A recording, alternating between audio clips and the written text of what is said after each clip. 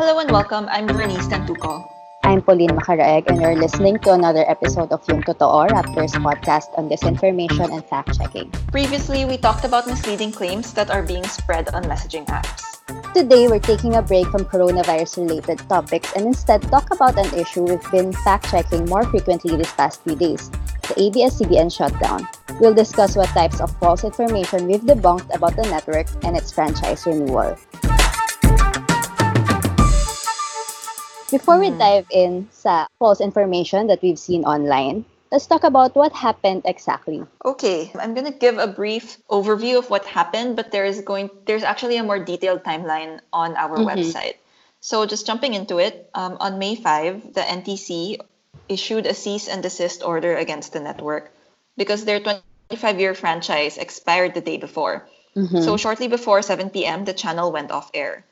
ABS-CBN has been trying to renew their franchise for years, at least since 2014. When they were ordered to cease operations, there were at least 9 bills filed with Congress seeking a renewal. President Rodrigo Duterte had previously remarked that ABS-CBN's franchise will not be renewed and accused them of swindling. House Speaker Alan Peter Cayetano said earlier that he also had a personal complaint against the network, but he gave assurances that there will be a fair deliberation in the House. On February 10, Solicitor General Jose Calida filed a quo warranto petition with the Supreme Court against ABS-CBN, asking them to void the franchises of the network giant and of ABS-CBN Convergence, Inc., as they were, quote, unlawfully exercising their legislative franchises.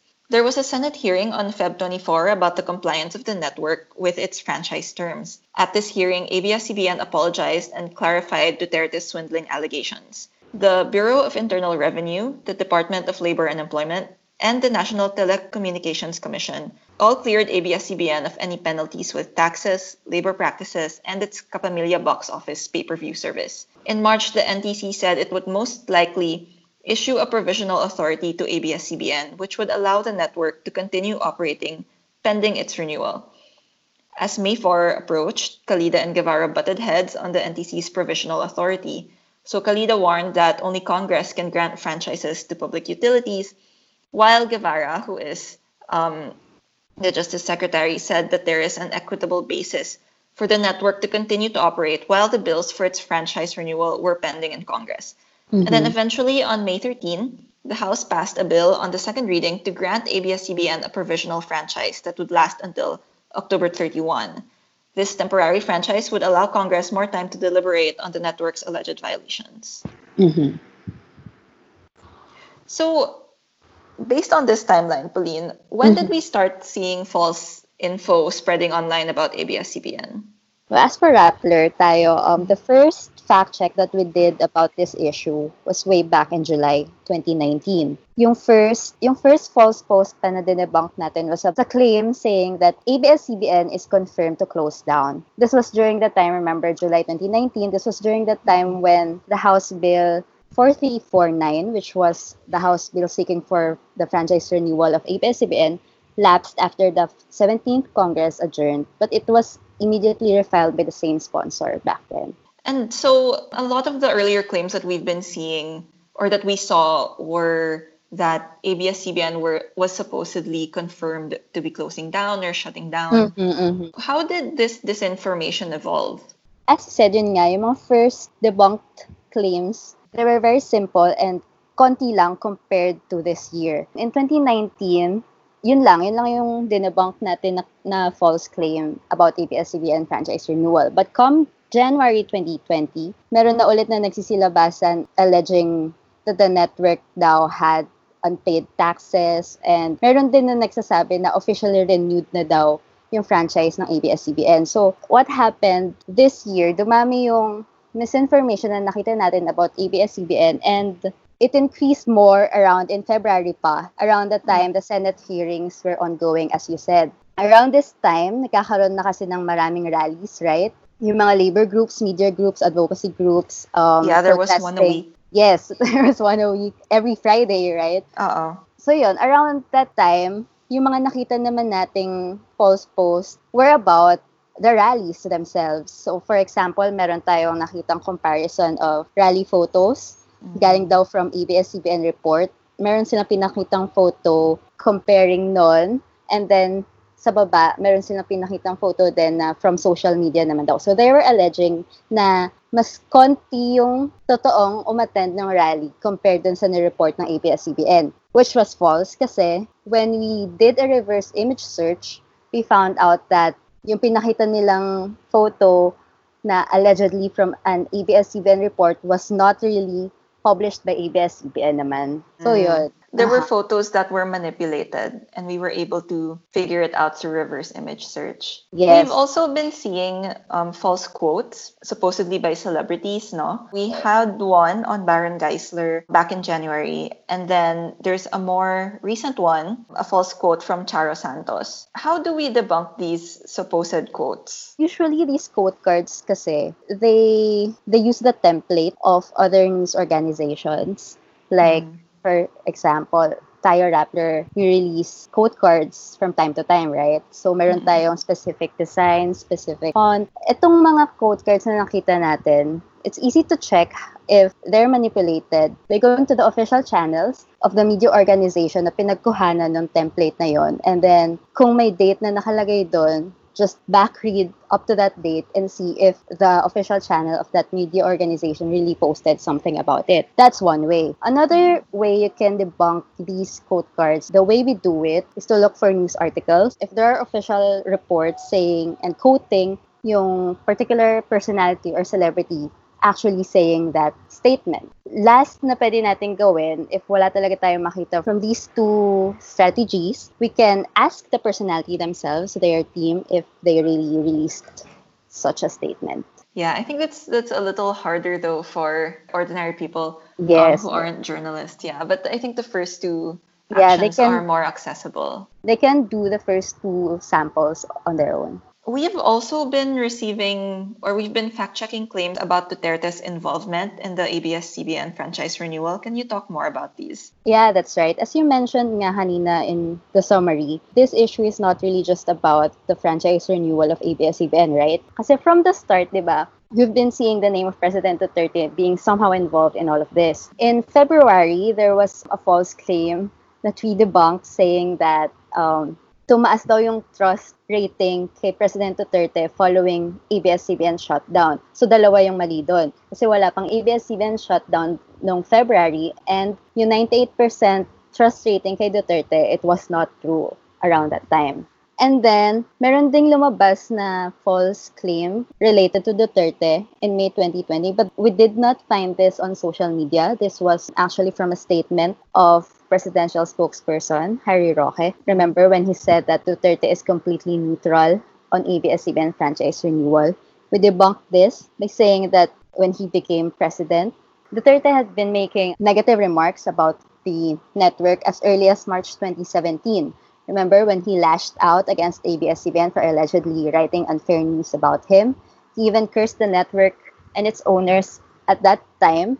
He said pa nga, karma will come. So yun. So it's not true that President Duterte is completely neutral about this issue, and that's how we debunked it. Yeah, he's been he's made a lot of statements saying that the franchise will not be renewed, and they even discussed why he had such negative feelings about the network during the Senate hearing in Feb. And then, like I said, it was resolved sort of because CEO Carlo Katigbak apologized and explained the situation. And then eventually, Duterte actually acknowledged it and said, well, I accept the apology, but the franchise renewal is out of my hands. Going back to what we were saying about how the misinformation evolved, I can see how it's gotten so much more complicated than just what we started out with, which was that the franchise was already expired or that ABS-CBN had already shut down. Now we're getting claims about whether the president is completely neutral or not, and that's right. Supposed quotes from celebrities, and then manipulated photos or photos that trick us. And then something that I fact-checked quite recently was this claim that their franchise was not renewed because of their pay-per-view service. So this pay-per-view service is actually part of Solicitor General Jose Calida's complaints against the network in his quo warranto petition, right? And so it's actually false that this is one of the reasons that their franchise was not renewed. It took some time for me to debunk this because it's, like I said, it's a little more complicated. Yes, that's right. I actually had to consult our House reporter many times Mm-hmm. about the reason for Congress delaying the franchise renewal. So she Mm-hmm. said, and based on my research as well, so the House of Representatives never really gave a reason for why they delayed the renewal of the franchise. So Cayetana actually said that it just wasn't a priority for the 18th Congress and they would tackle it at the next Congress. So as for the KBO service or the Capamilya box office, this was actually tackled at the Senate hearing in Feb.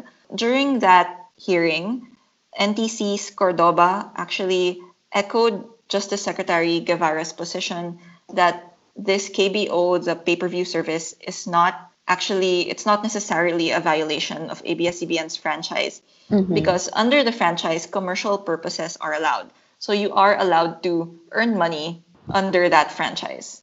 And then it was also established during that hearing that if they did commit a violation, Mm-hmm. the punishment would not be a complete shutdown of the entire Mm-hmm. network, but they are subject to a fine Mm-hmm. for the violation. And then Senate President pro tempore Ralph Recto actually said that if there were any penalties, similarly, NTC should just impose a fine on ABS-CBN instead of shutting it down. It was also established at the Senate hearing that there were no other standing penalties with the NTC.